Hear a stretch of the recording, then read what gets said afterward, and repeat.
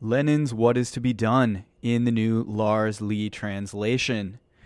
Chapter 4, The Artisanal Limitations of the Economists and the Organization of Revolutionaries. Section D, The Sweep of Organizational Work. Earlier we heard from BV, that's Boris Savinkov, about, quote, the shortage of revolutionary forces fit for action that makes itself felt not only in Petersburg but all over Russia, unquote.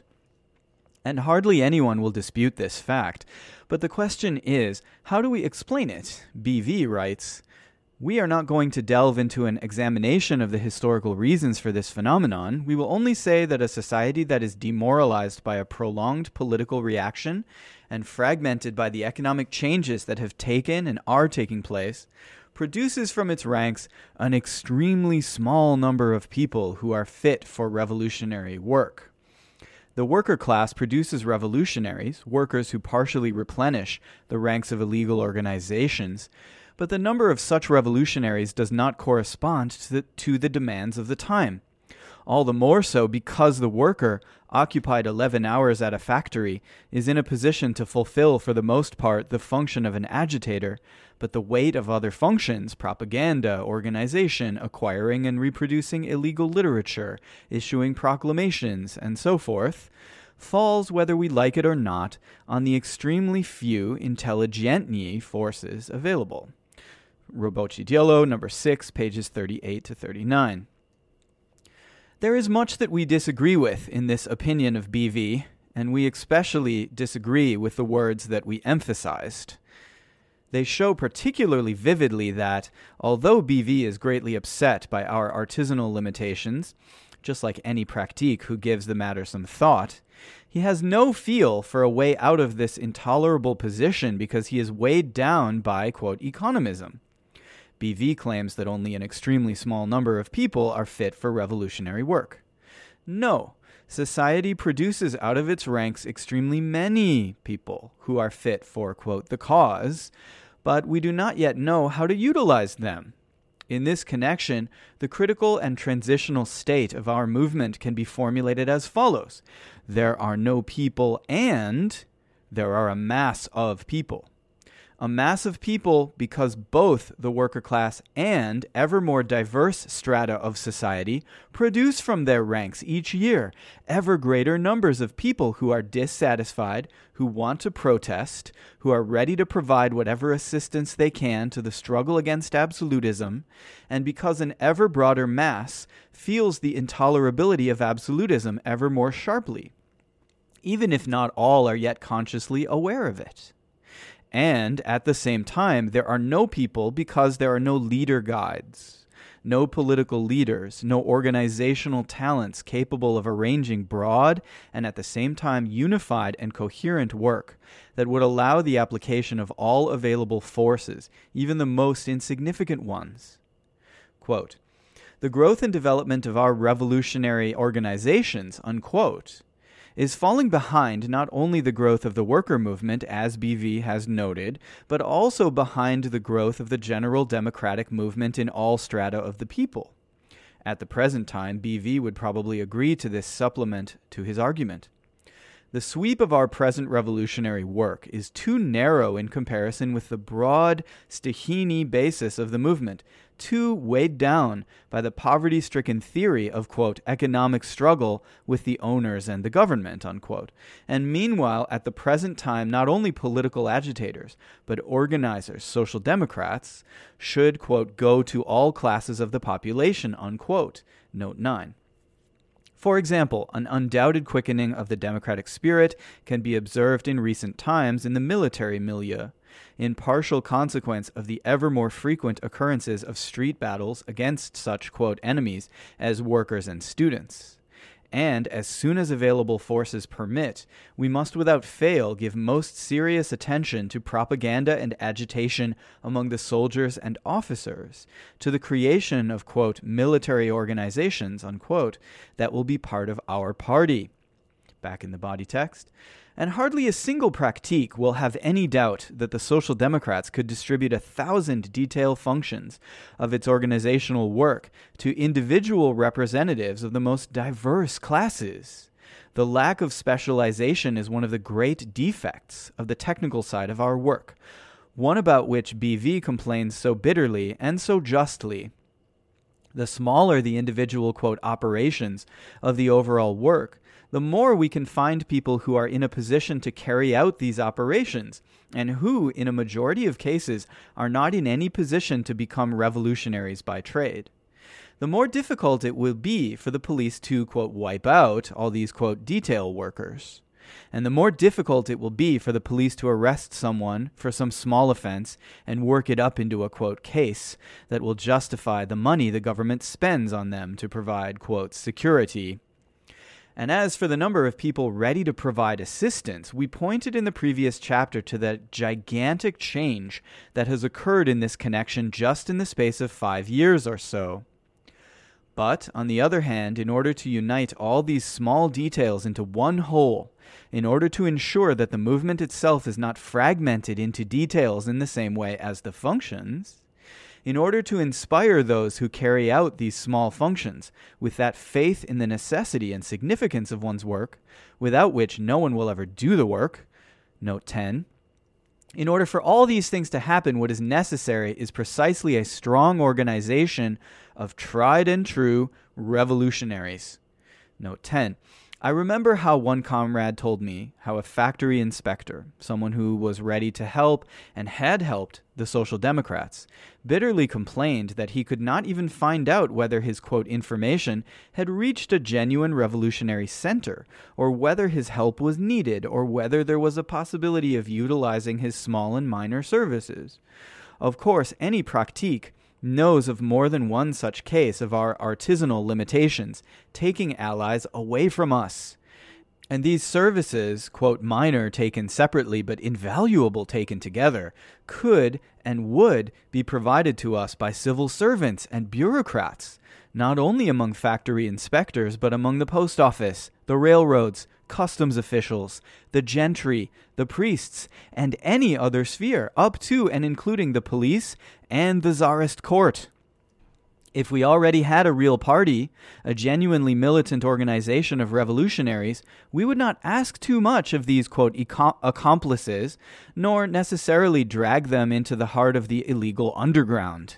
On the contrary, we would take special care of them and even prepare people for these kinds of minor functions. Keeping in mind that many students are of more use to the party acting as our, quote, accomplices among the bureaucrats than as, quote, short-term revolutionaries. But it bears repeating, only a solid organization that is experiencing no shortage of active forces has the right to apply this tactic. Back in the body text. Given the existence of such an organization, faith in the strength of the party will grow stronger and be more widely disseminated as this organization becomes more konspirativny. In war, as we know, it is important to inspire not only one's own army, but also the enemy and all neutral elements with faith in one's strength. A friendly neutrality will sometimes decide the outcome. Given such an organization, one standing on a solid theoretical basis and having a social democratic press organ at its disposal, there is no reason to fear that the movement will be led astray from the path by the numerous, quote, outsider elements attracted to it. On the contrary, right now, given the reigning artisanal limitations, we observe just how many social democrats hew to the credo line while imagining that they are the only social democrats. In a word, specialization necessarily presupposes centralization, and in its turn unconditionally demands it. But the very BV, who sets out so well the necessity for specialization, does not sufficiently value it, in our opinion, in the second half of his argument quoted here. There are not enough revolutionaries from the workers, says he. This is completely correct, and we again emphasize that this, quote, valuable communication from a close observer, unquote, completely confirms our own view on the reasons for the present-day crisis in social democracy. Not only are the revolutionaries falling behind this tahini upsurge of the masses, but even the worker revolutionaries are falling behind this tahini upsurge of the worker masses. And this fact confirms in the most evident way, even from a, quote, practical point of view, not only the absurdity, but the politically reactionary quality of the type of, quote, pedagogy to which we are so often treated when considering the issue of our responsibilities in relation to the workers. This fact testifies that our very first and most pressing responsibility is to assist in the making of worker revolutionaries who stand on the same level in relation to party activity as intelligent revolutionaries. We emphasize the words in relation to party activity because in other respects having the workers achieve the same level, although necessary, is far from being so easy or so pressing. Therefore, the main attention should be focused on raising workers up to revolutionaries and not in any way on lowering ourselves down to the, quote, worker mass, as the, quote, economists want, or in any event down to the, quote, middle workers, as desired by the Svoboda group, who thus place themselves one grade up in the pedagogical scale of the, quote, economists. I am far from denying the necessity of providing popularizing literature for the workers, and especially so for the most backward workers, although of course not made vulgar. But what makes me indignant is this constant dragging of pedagogy into political issues, into organizational issues. You defenders of the, quote, middle worker are, in essence, insulting the workers with your constant desire to condescend to them before starting to talk about worker politics or worker organization. Why don't you straighten up when you talk about serious things? Leave the pedagogy to pedagogues, but not to those concerned with politics or with organization. Isn't it true that there are also advanced people, quote, middle people, and, quote, the mass, among the intelligentsia as well? Isn't it true that the necessity for popular literature for the intelligentsia is generally recognized, and isn't this literature being written? But just imagine that in an article about the organization of students or secondary school pupils, the author repeated over and over again as some amazing new discovery that what we need most of all is an organization of, quote, middle students, unquote. Such an author would be mocked, and rightly so. He would be told, well, give us some organizational ideas, if you have any, and then we ourselves will figure out which of us is, quote, middle, which of us is higher, and which lower. And if you do not have any organizational ideas of your own, then all this fuss about, quote, the mass and, quote, the middle will turn out to be simply boring. You must understand that these very issues of, quote, politics and of, quote, organization are serious enough that we should only talk about them completely seriously. We can and we must prepare the workers and students and secondary school pupils sufficiently so that we will be able to start a discussion about these issues. Since you have undertaken to talk about them, give straightforward answers. Do not retreat back to talking about, quote, the middle or, quote, the mass. Don't try to avoid the issue with folksy sayings and phrases. Note 11. Svoboda number 1, article Organization, page 66. Quote, the heavy tread of the worker battalions will provide strength to all the demands that are made in the name of Russian labor, unquote. Labor just had to have a capital L. And the same author exclaims, quote, some of my best friends are intelligentni, but, unquote. The same but that Shchedrin translated as ears never grow higher than the forehead. Quote, but it always greatly upsets me when a person comes up and says a great deal of very beautiful and wonderful things and then demands that they be adopted because of his beauty and other virtues, page 62. Yes, that greatly upsets me, quote unquote, as well. Back in the body text. In order to be completely prepared for his job, the worker revolutionary also needs to become a revolutionary by trade.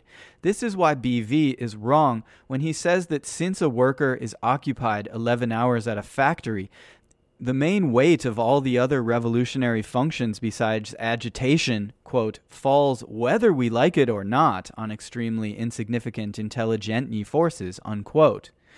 This happens not at all, quote, whether we like it or not, unquote, but because we have fallen behind, because we are not aware of our responsibility to help any worker who has outstanding abilities to turn himself into an agitator or organizer or propagandist or distributor of literature and so on, who knows his trade.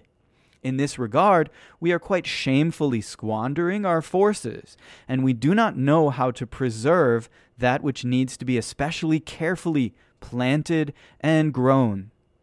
Look at the Germans. They have 100 times more forces than we do, but they well understand that really capable agitators and the rest are produced from among the ranks of, quote, middle people in far from huge quantities. For this reason, they try immediately to place any capable worker in conditions where his capabilities will be able to receive full development and full application.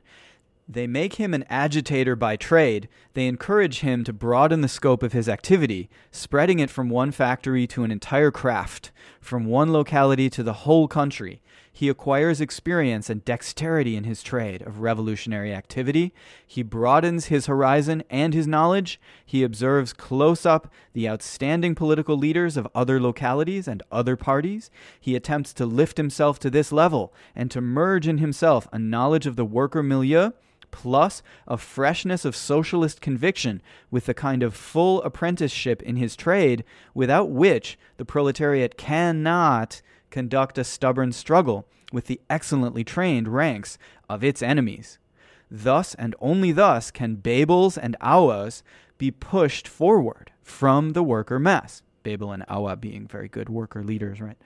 But what in a politically free country takes place to a significant extent automatically must in Russia be carried out systematically by our organizations. Any agitator among the workers who is the slightest bit talented and who, quote, shows promise, must not work in a factory for 11 hours. We must take care to see that the party gives him means to live, that he is able to transfer to an illegal position when the time comes, that he varies the place of his activity, since otherwise he will not develop vast experience, will not broaden his horizons, will not be able to hold out for at least a few years in his struggle with the gendarmes.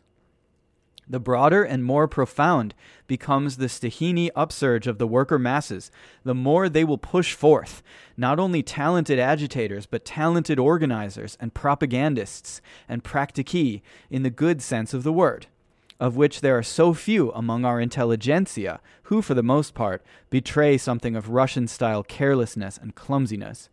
When we have detachments of worker revolutionaries who are specially prepared and have gone through extensive schooling, and who are, of course, revolutionaries trained, quote, in all arms of the service, unquote, then no political police in the world will be able to cope with these detachments, because these detachments of people, boundlessly devoted to the revolution, will also be able to rely on the boundless confidence of the broadest worker mass.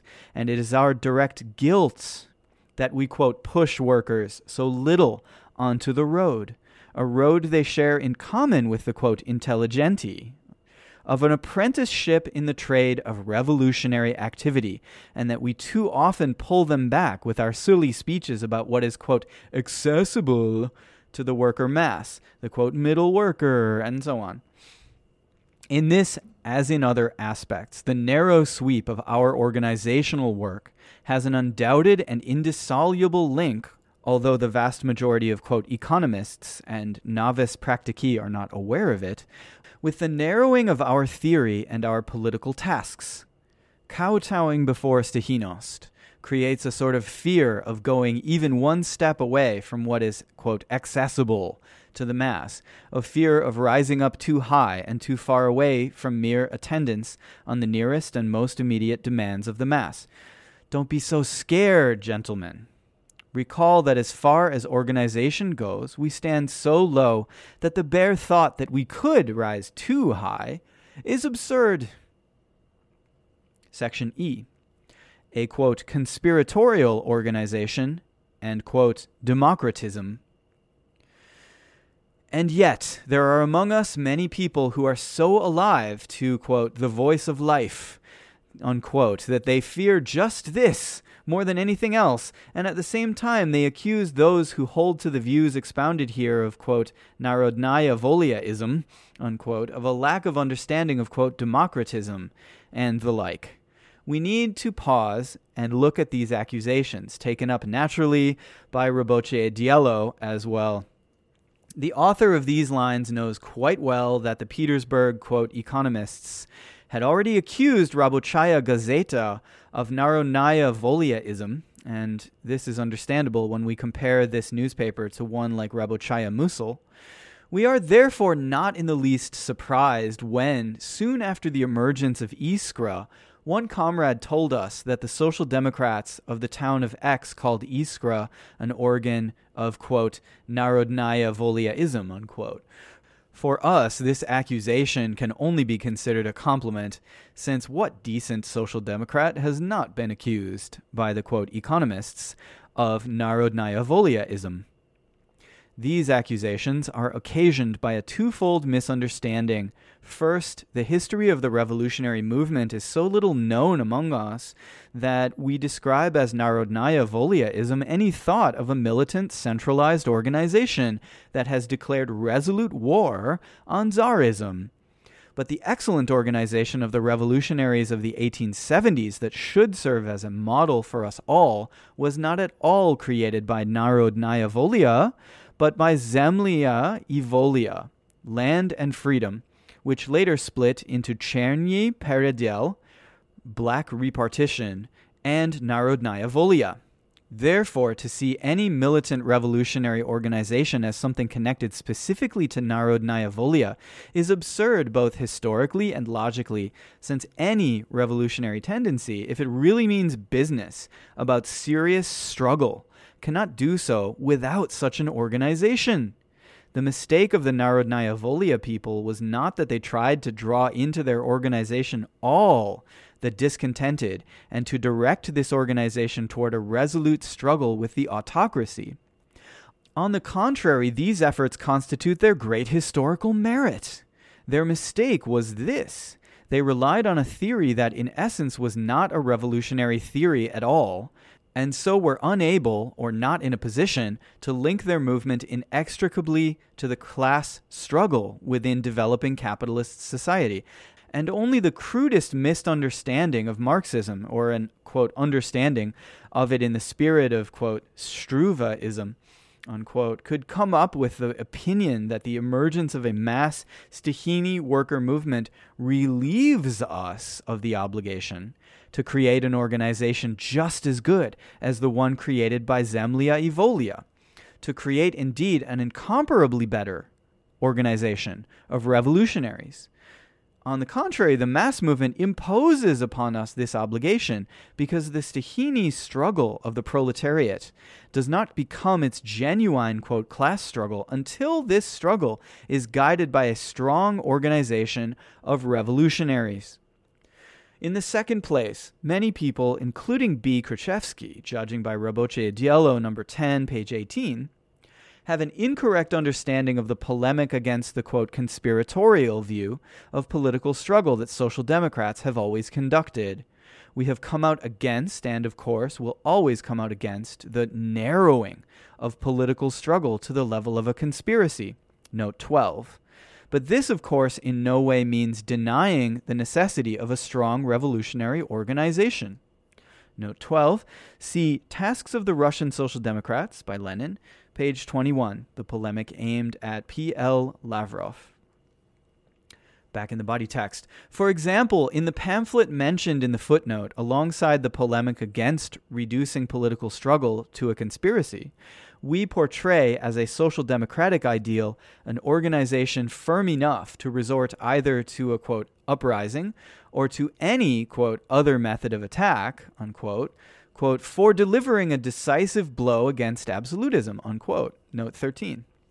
Tasks of the Russian Social Democrats, page 23. By the way, here is yet another illustration that WitbD either does not understand what it is saying or changes its views as frequently as does the wind. Rabotche Diallo number 1 stated with emphasis that, quote, the essence of the pamphlet, that is Lenin's tasks, as here set out, coincides completely with the editorial program of Rabotche Diallo, page 142. Oh, really? Does the view that the overthrow of the autocracy cannot be presented to the mass movement as a priority task coincide with tasks? Or the theory of, quote, economic struggle with the owners and the government, unquote? Or the theory of stages? We leave it to the reader to judge whether one can speak of stability in principles in a press organ that understands, quote, coinciding in so original a fashion. Back in the body text. In an autocratic country, a firm revolutionary organization of this kind could be called a, quote, conspiratorial, Zagovorchtchitskaya organization by its form, since the Russian word zagovor, conspiracy, is equivalent to the French word conspiration, while competence in conspiratia is necessary in the highest degree for such an organization.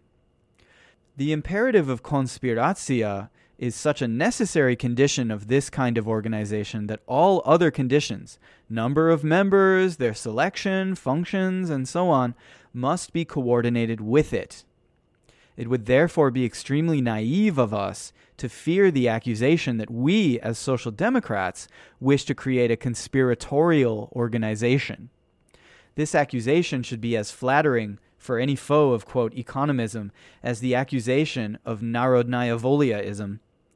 The objection will be made, such a powerful and strictly secret organization that concentrates in its hands all the threads of konspirativny activity, an organization that by necessity is centralized, could very easily throw itself into a premature attack or thoughtlessly sharpen the movement before either the growth of political dissatisfaction or the ferment and indignation in the worker mass, etc., makes this either possible or necessary. Our answer is that, of course, one cannot deny, abstractly speaking, that a militant organization may march thoughtlessly into battle that may end with a defeat that was not at all made necessary by other conditions. But with this kind of issue, we cannot limit ourselves to abstract considerations, since any battle contains within itself the abstract possibility of defeat, and there is no other way of decreasing this possibility than by organized preparation for battle. If we put the question on the concrete grounds of present-day Russian conditions, then we must arrive at this definite conclusion.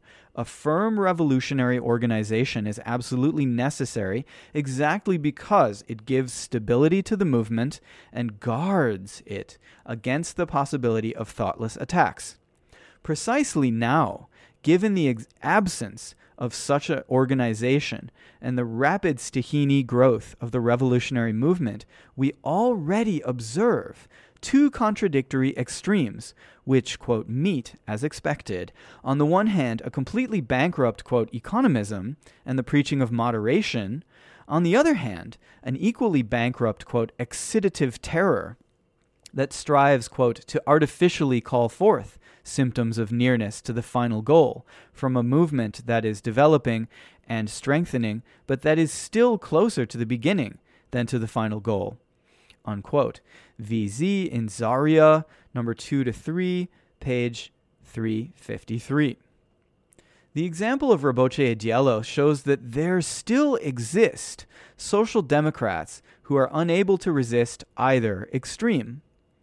Such a phenomenon is hardly surprising for this reason, among others. The, quote, economic struggle with the owners and the government, unquote, will never satisfy a real revolutionary, with the result that two opposite extremes emerge now here, now there.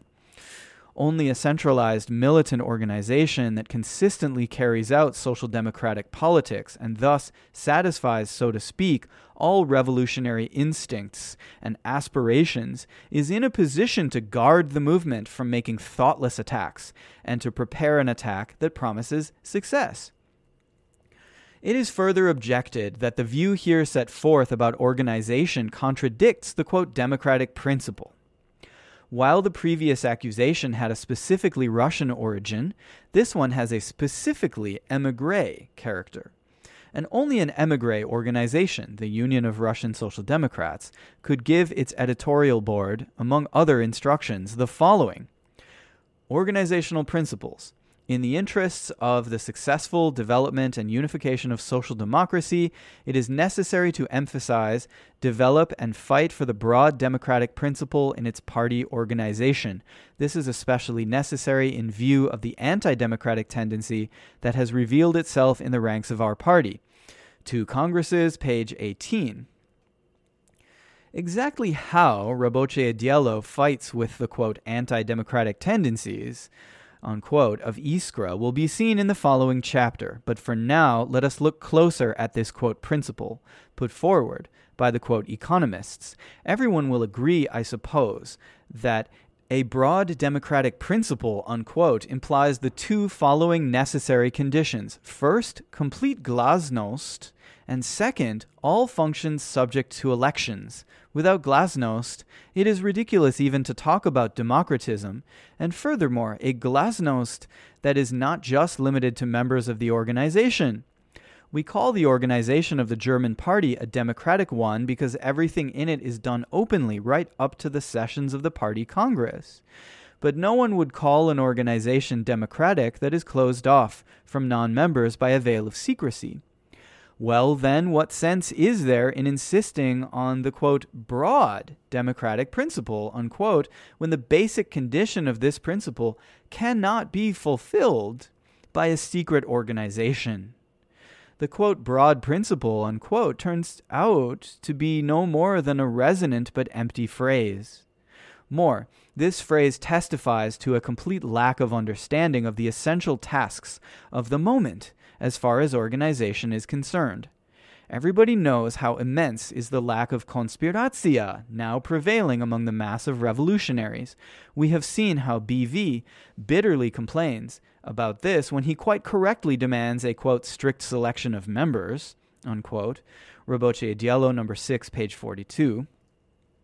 And now appear people who brag about their, quote, sense of life, unquote, and yet in this situation emphasize not the necessity of the strictest konspiracja and the strictest and therefore narrow selection of members, but the, quote, broad democratic principle, unquote. Doesn't this miss the point completely? The matter stands no better with the second condition of democratism, namely elections. In countries with political freedom, this condition is assumed as a given. Quote, anyone who accepts the party program and supports the party insofar as he is able is considered to be a member of the party, unquote, says the first section of the organizational rules of the German Social Democratic Party. And since the whole political arena is as open to everybody as the stage is to spectators in a theater, this acceptance or refusal to accept, this support or its opposite, is known to each and to all from newspapers as well as from popular assemblies. Everybody knows that such and such a political activist started at this position, underwent this or that evolution, showed himself at a difficult time in this or that manner, distinguished himself by these or those qualities, and therefore, naturally, all members of the party can elect or not elect him to a particular party post based on their knowledge of him.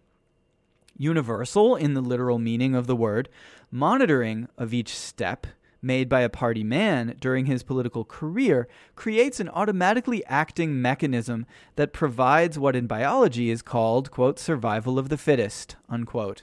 The, quote, natural selection provided by full glasnost, elections, and universal monitoring guarantees that in the final analysis each activist ends up in his proper place, finds the job best suited to his talents and capacities, suffers all the consequences of his own mistakes himself, and demonstrates before all eyes his capacity to become aware of his mistakes and to avoid them. But just try putting this picture into the framework of our autocracy. Is it thinkable here in Russia that everybody, quote, who accepts the party program and supports the party insofar as he is able, unquote, will monitor each step of a revolutionary or conspirator? That all such people will elect from the ranks of the revolutionaries this person or the other when a revolutionary is obliged in the interests of his work to hide from 9/10 of this, quote, all, even who he is. Reflect just a little bit about the actual significance of the ponderous words used by Roboche Diallo, and you will see that, quote, broad democratism, unquote, of party organization, given the darkness imposed by autocratic rule, given the domination of selection by the gendarmes, instead of the, quote, natural selection, unquote, of elective democracy, is no more than an empty and harmful toy. It is an empty toy because in practice, no revolutionary organization under an autocracy has ever put broad democratism into practice and could not put it into practice even if it wished. It is a harmful toy because the attempt to put the, quote, broad democratic principle into practice only makes easier the broad provali, the purge, carried out by the police and renders eternal the prevailing artisanal limitations, draws the thinking of the practiquee away from the serious and substantive task of making themselves into revolutionaries by trade, while drawing it toward the creation of detailed, quote, paper rules about systematic elections. Only abroad, where people do not have the possibility of finding genuine and living work for themselves, often get together, can this, quote, playing at democratism, unquote, develop here and there, and especially in various grouplets. In order to show the reader how improper is Roboche Diallo's favorite device of putting forward such a proper-sounding, quote, principle as democratism in revolutionary work, we again call a witness. This witness, E. Serebriakov, the editor of the London journal Nakanounye, displays a great weakness for Roboche Diallo and a great hatred for Plekhanov and the Plekhanovists, quote unquote, in articles about the schism in the emigre, quote, Union of Russian Social Democrats, unquote. Nakanounye resolutely took the side of Roboche Diallo and aimed a whole mass of wretched abuse at Plekhanov. As a witness, then, E. Serebriakov is all the more valuable on the issue now before us. In number 7, Nakanounye, July 1899, in the article On the Appeal of the Group of Self-Liberation of the Workers, he points to the, quote, impropriety involved in raising the question, quote, of self-infatuation, of primacy, of a so-called Areopagus in a serious revolutionary movement, and writes, among other things, Mishkin, Rogachev, Zhelyabov, Mikhailov, Perovskaya, Figner, and others never considered themselves leaders. Nobody elected them or appointed them, yet in reality that is what they were. This was because, both in the period of propaganda and in the period of struggle with the government, they took upon themselves the greatest burden of work, went to the most dangerous places, and their activity was the most productive. Their primacy was not the result of their own desires, but the result of faith on the part of their comrades in their intelligence, their energy, and their devotion. To fear some sort of Areopagus, some sort of dictatorial and self-appointed leadership, and if you do not fear it, why write about it, is just too naive. Who would obey it? We ask the reader, in what way does worries about a, quote, Areopagus differ from worries about, quote, anti-democratic tendencies, unquote? And isn't it evident that the, quote, proper organizational principle advocated by Roboche Diallo is exactly as naive and improper as the worries about an Areopagus? Naive because people will simply not obey either the, quote, Areopagus or the people with, quote, anti-democratic tendencies, unquote, if there exists no, quote, faith on the part of their comrades in their intelligence, their energy, and their devotion, unquote. It is improper because it is a demagogic trick that relies on the vainglory on the part of some, lack of knowledge about the real state of our movement on the part of others, lack of preparation and lack of knowledge of the history of the revolutionary movement on the part of still others. The single serious organizational principle for the activists of our movement should be the strictest possible conspiratia, the strictest possible selection of members, the preparation on the part of the revolutionaries by trade. Once these qualities are present, then something bigger than, quote, democratism is present, namely, complete comradely confidence among the revolutionaries. And this bigger thing is absolutely necessary for us, since in Russia, under absolutism, there can be no question of substituting democratic universal monitoring in its place. And it would be a big mistake to think that the impossibility of genuine, quote, democratic monitoring means that the members of the revolutionary organization will not be monitored at all. They have no time for thinking about toy forms of democratism within a tight nucleus of comrades who have complete mutual confidence, but they feel their responsibility very vividly, knowing by experience that a genuine organization of revolutionaries will stop at nothing to rid themselves of an unworthy member. Besides, there exists with us a developed public opinion of the Russian and international revolutionary milieu, one with a long history that punishes with merciless severity any falling off from the responsibilities of comradeship, and indeed, quote, democratism, real and not toy democratism. It fits into this idea of comradeship as part into a whole. Take all this into consideration, and you will understand what a musty smell of émigrés acting like generals arises out of all this talk and all these resolutions about, quote, anti-democratic tendencies, unquote. It should also be pointed out that another source of such talk, namely naivete, is nourished by a confusion in ideas about what democracy is. In the book by the Webbs on English trade unioni, there is an interesting chapter entitled, quote, Primitive Democracy. The authors discuss how the English workers in the first period of the existence of their unions considered it a necessary sign of democracy to have everybody do everything in the administration of the unions. Not only were all issues decided by taking a vote of all members, but all official positions were occupied by all members in turn. It required a long historical experience for the workers to understand the absurdity of this conception of democracy and the necessity, on the one hand, of representative institutions and, on the other hand, of officials who know their trade. It required several cases of the financial ruin of union funds for the workers to understand that the issue of the proportional relationship between paid dues and benefits given out cannot be decided simply by a democratic vote, but also required input from a specialist in insurance matters. Also, look at Kautsky's book about parliamentarism versus direct legislation, and you will see that the conclusions of the Marxist theorist coincide with the lessons obtained from the practical experience of many years accumulated by workers who came together in, quote, stihini fashion. Kautsky resolutely protests against Rittinghausen's primitive understanding of democracy and ridicules people who are ready to demand in the name of democracy that, quote, the newspapers of the people should be edited by the people, unquote. He demonstrates why social democratic guidance of the class struggle of the proletariat requires journalists, parliamentarians, and so forth who know their trade.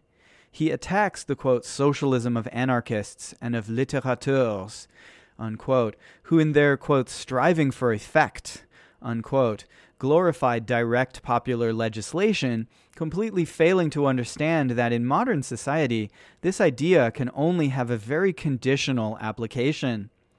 Anyone who has worked in a practical way in our movement knows how widely this, quote, primitive view of democracy is disseminated among the mass of student youth and workers.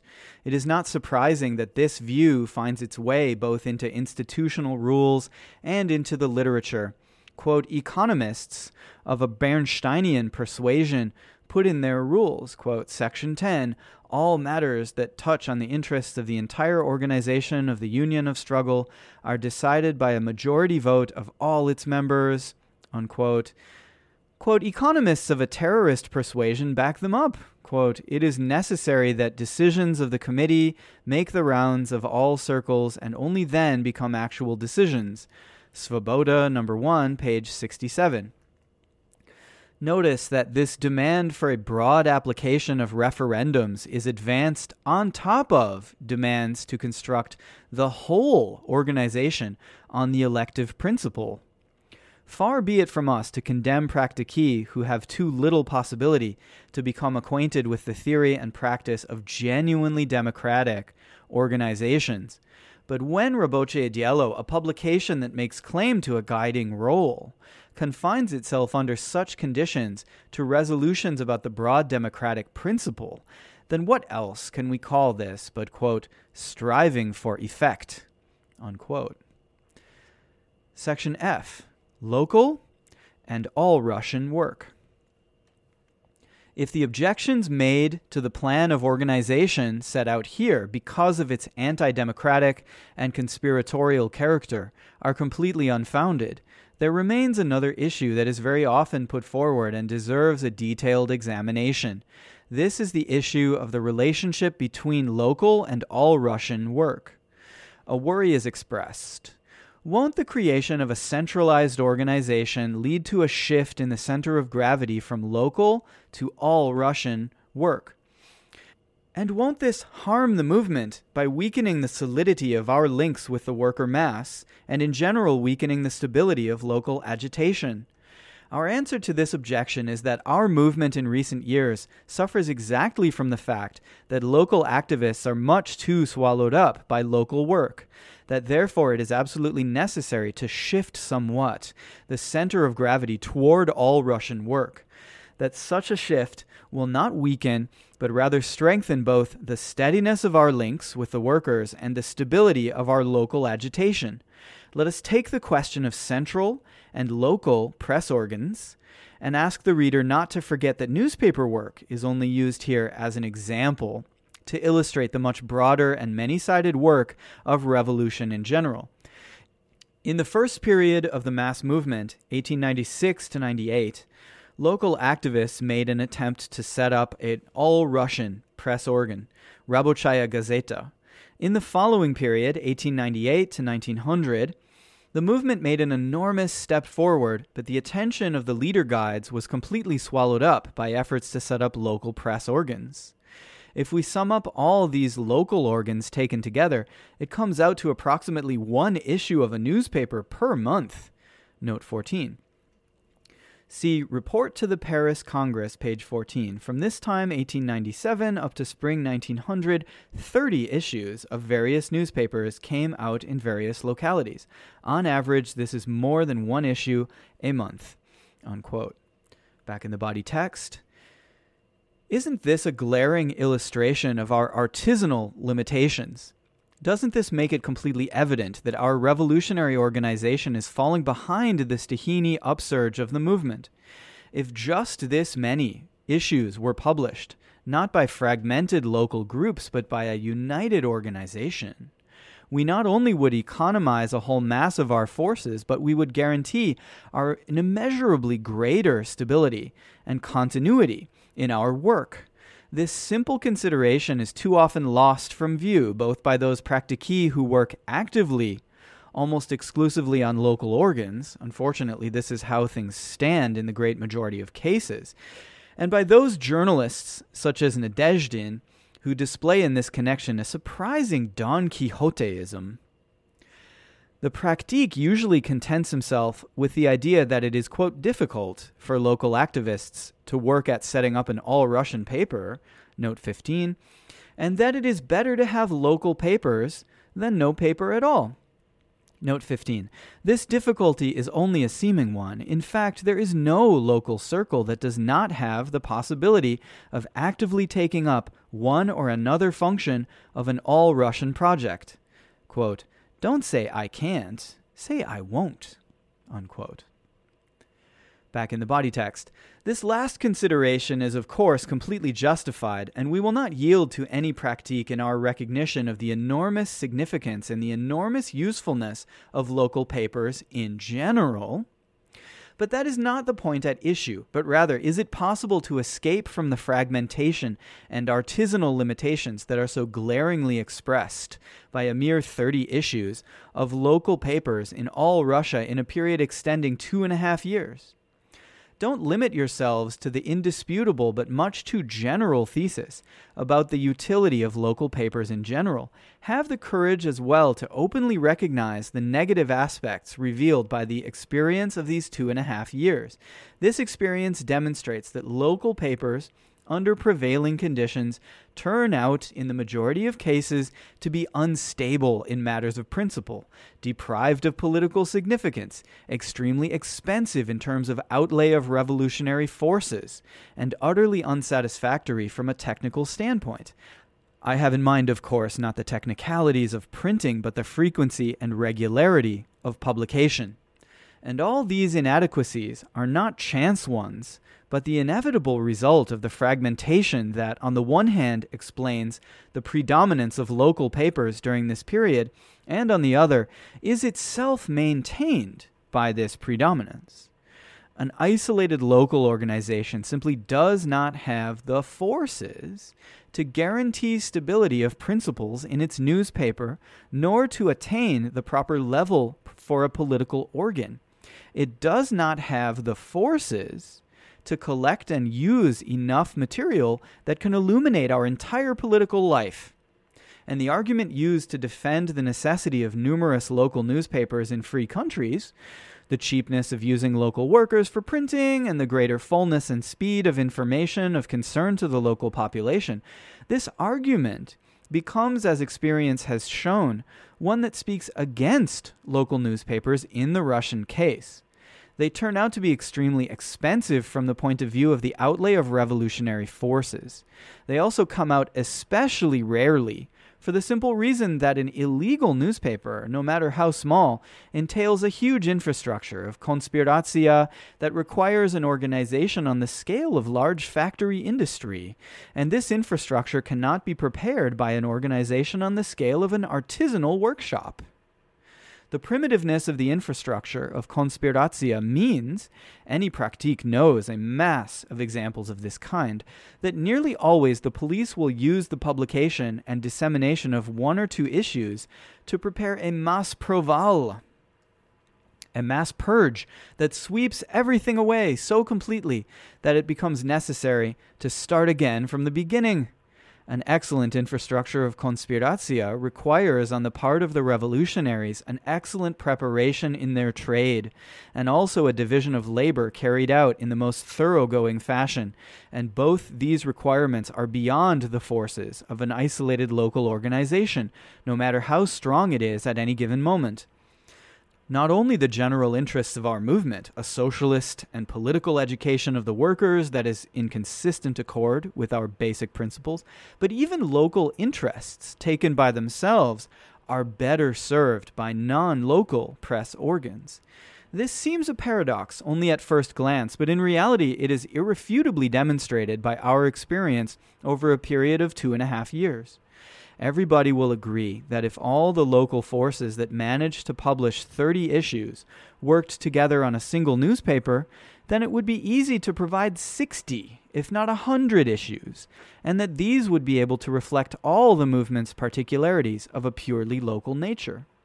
Without a doubt, achieving this level of organization is not easy, but what is essential is for us to be aware of its necessity, for each local circle to think about and to actively work towards this goal, not waiting for a push from without, not flattering ourselves about the local organ's accessibility and proximity, qualities which, on the basis of the data of our revolutionary experience, have turned out to be illusory.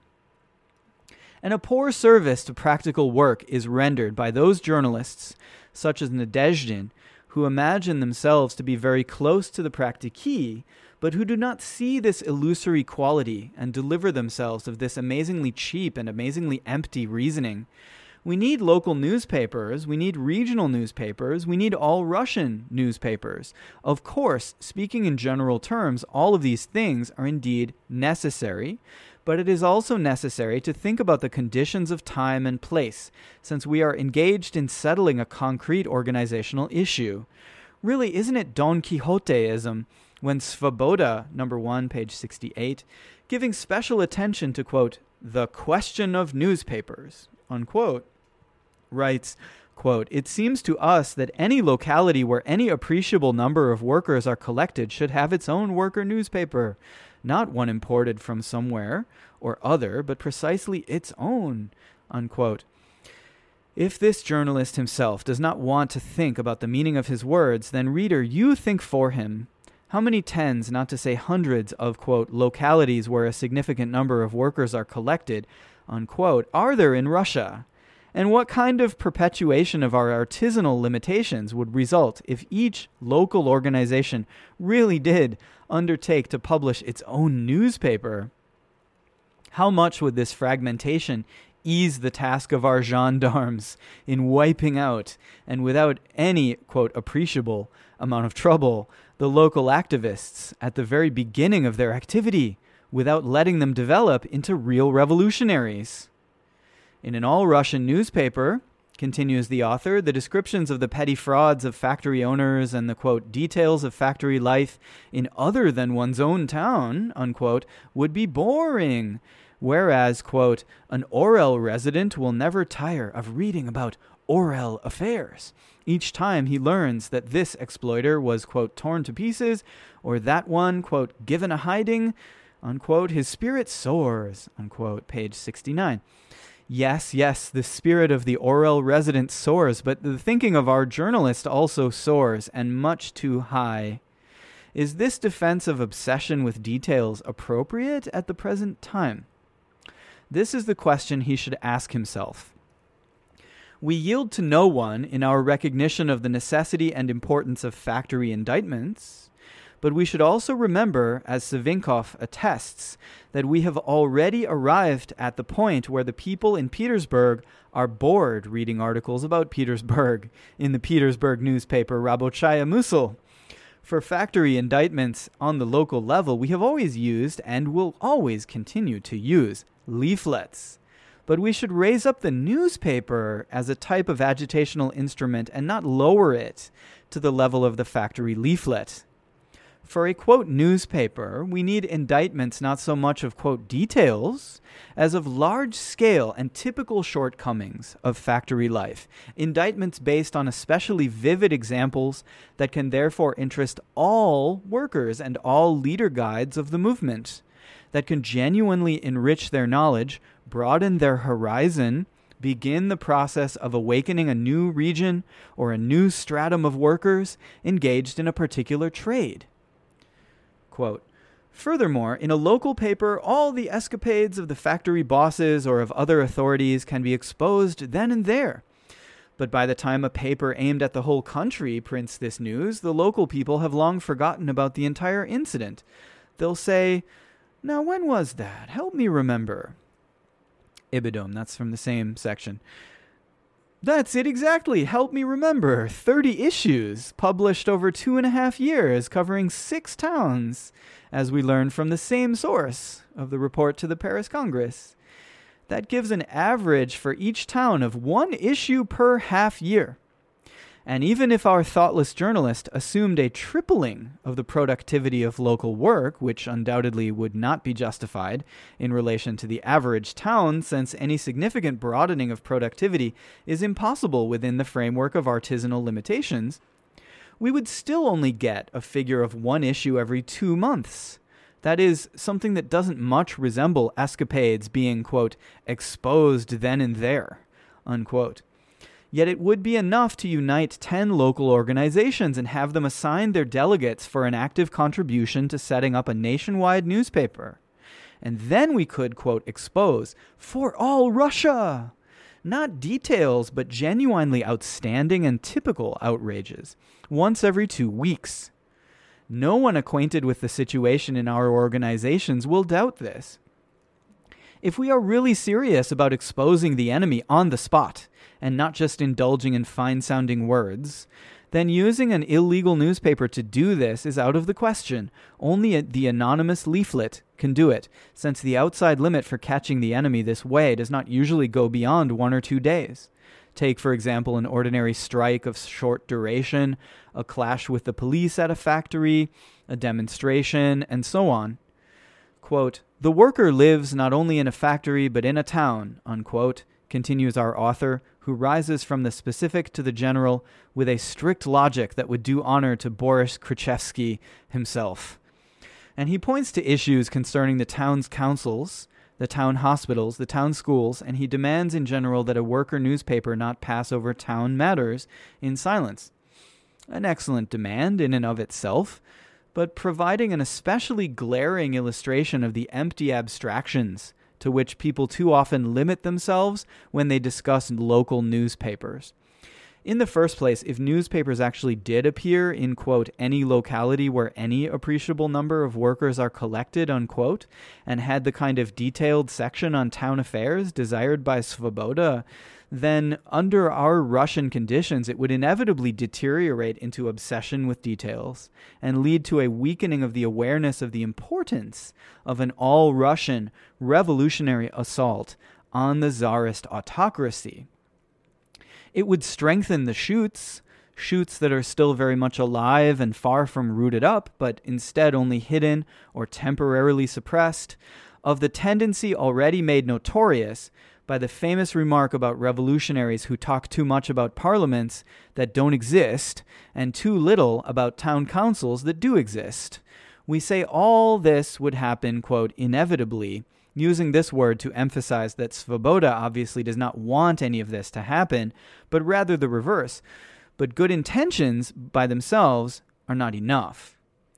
In order to illuminate town affairs in proper proportion to our overall work, this proper proportion must be worked out fully from the beginning and based firmly not only on abstract reasoning but on a mass of examples so that it takes on the solidity of tradition.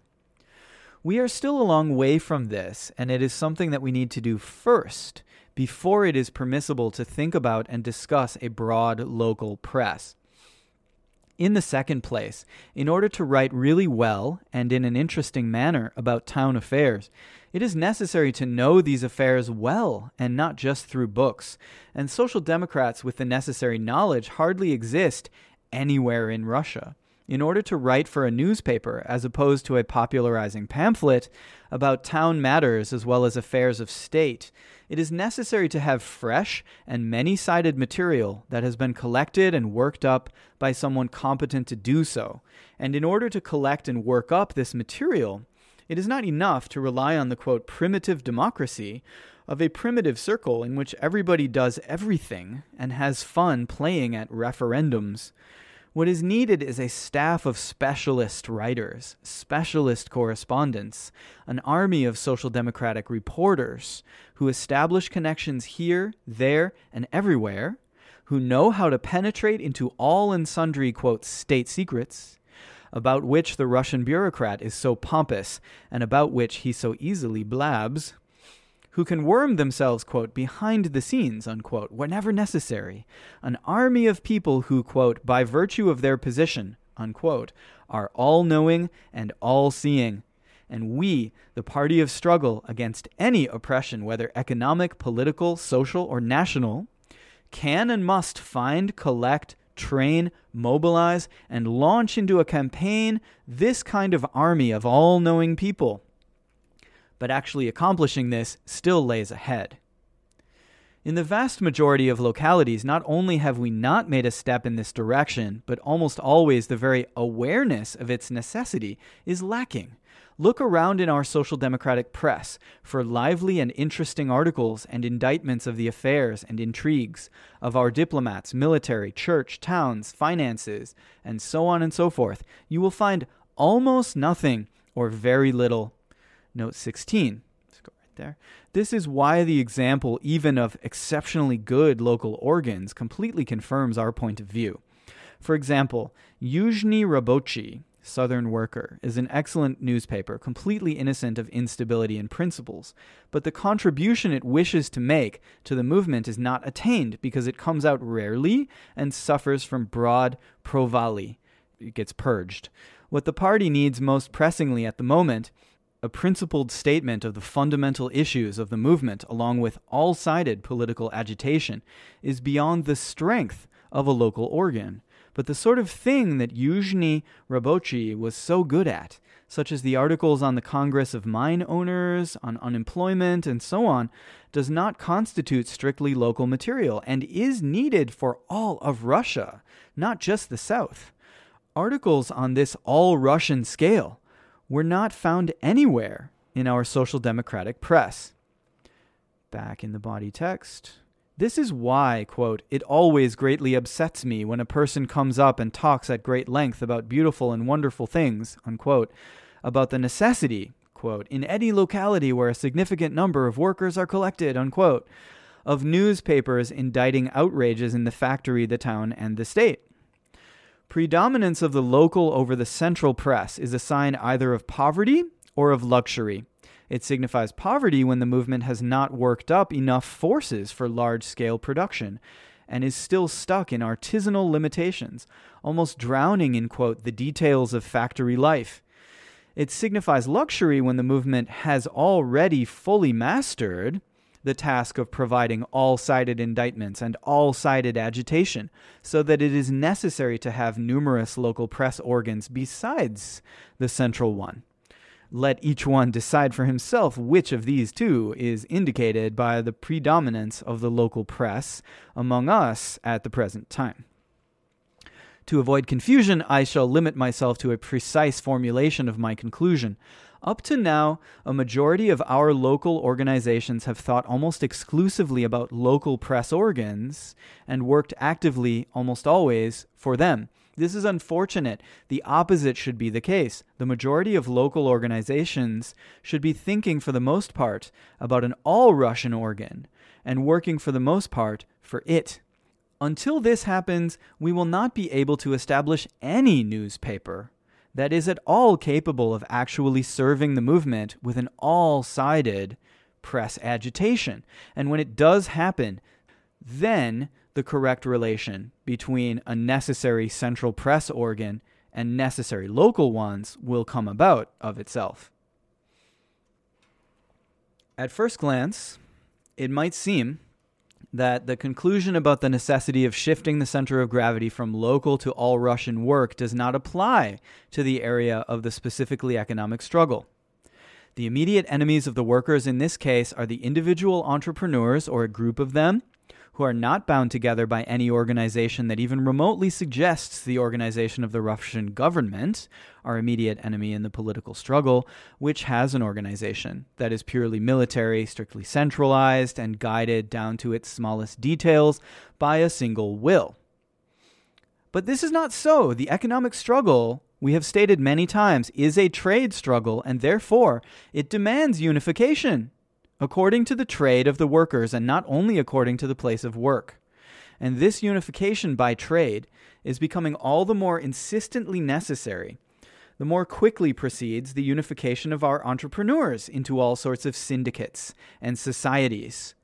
Our fragmentation and our artisanal limitations get directly in the way of this unification, since unification requires a single all-Russian organization of revolutionaries that is capable of taking upon itself the guidance of all Russian trade unions of the workers.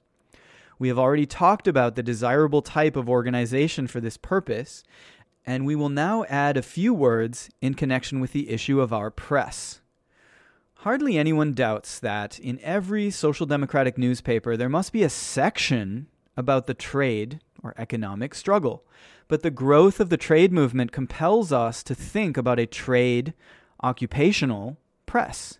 It seems to us, however, that with rare exceptions, trade papers in Russia are out of the question. This would be a luxury at a time when we are having trouble getting enough bread on the table.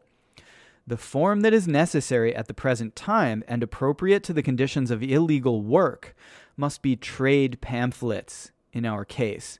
In these pamphlets, we should collect and arrange systematically both legally available, note 17, and illegal material on the issue of the labor conditions in a given business, on the differences in this connection among the various localities in Russia, on the main demands of the workers in a given trade, professia, on the shortcomings of relevant laws, on the outstanding instances of worker economic struggle in this craft, and on the beginnings of its trade union organization, its present-day condition and needs, and so forth.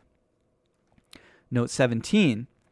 Legally published material is especially important in this connection, and we are especially backward in our ability to collect it systematically and utilize it. It is no exaggeration to say that a trade pamphlet can be written up in some fashion using only legally available material, while this is impossible using only illegal material.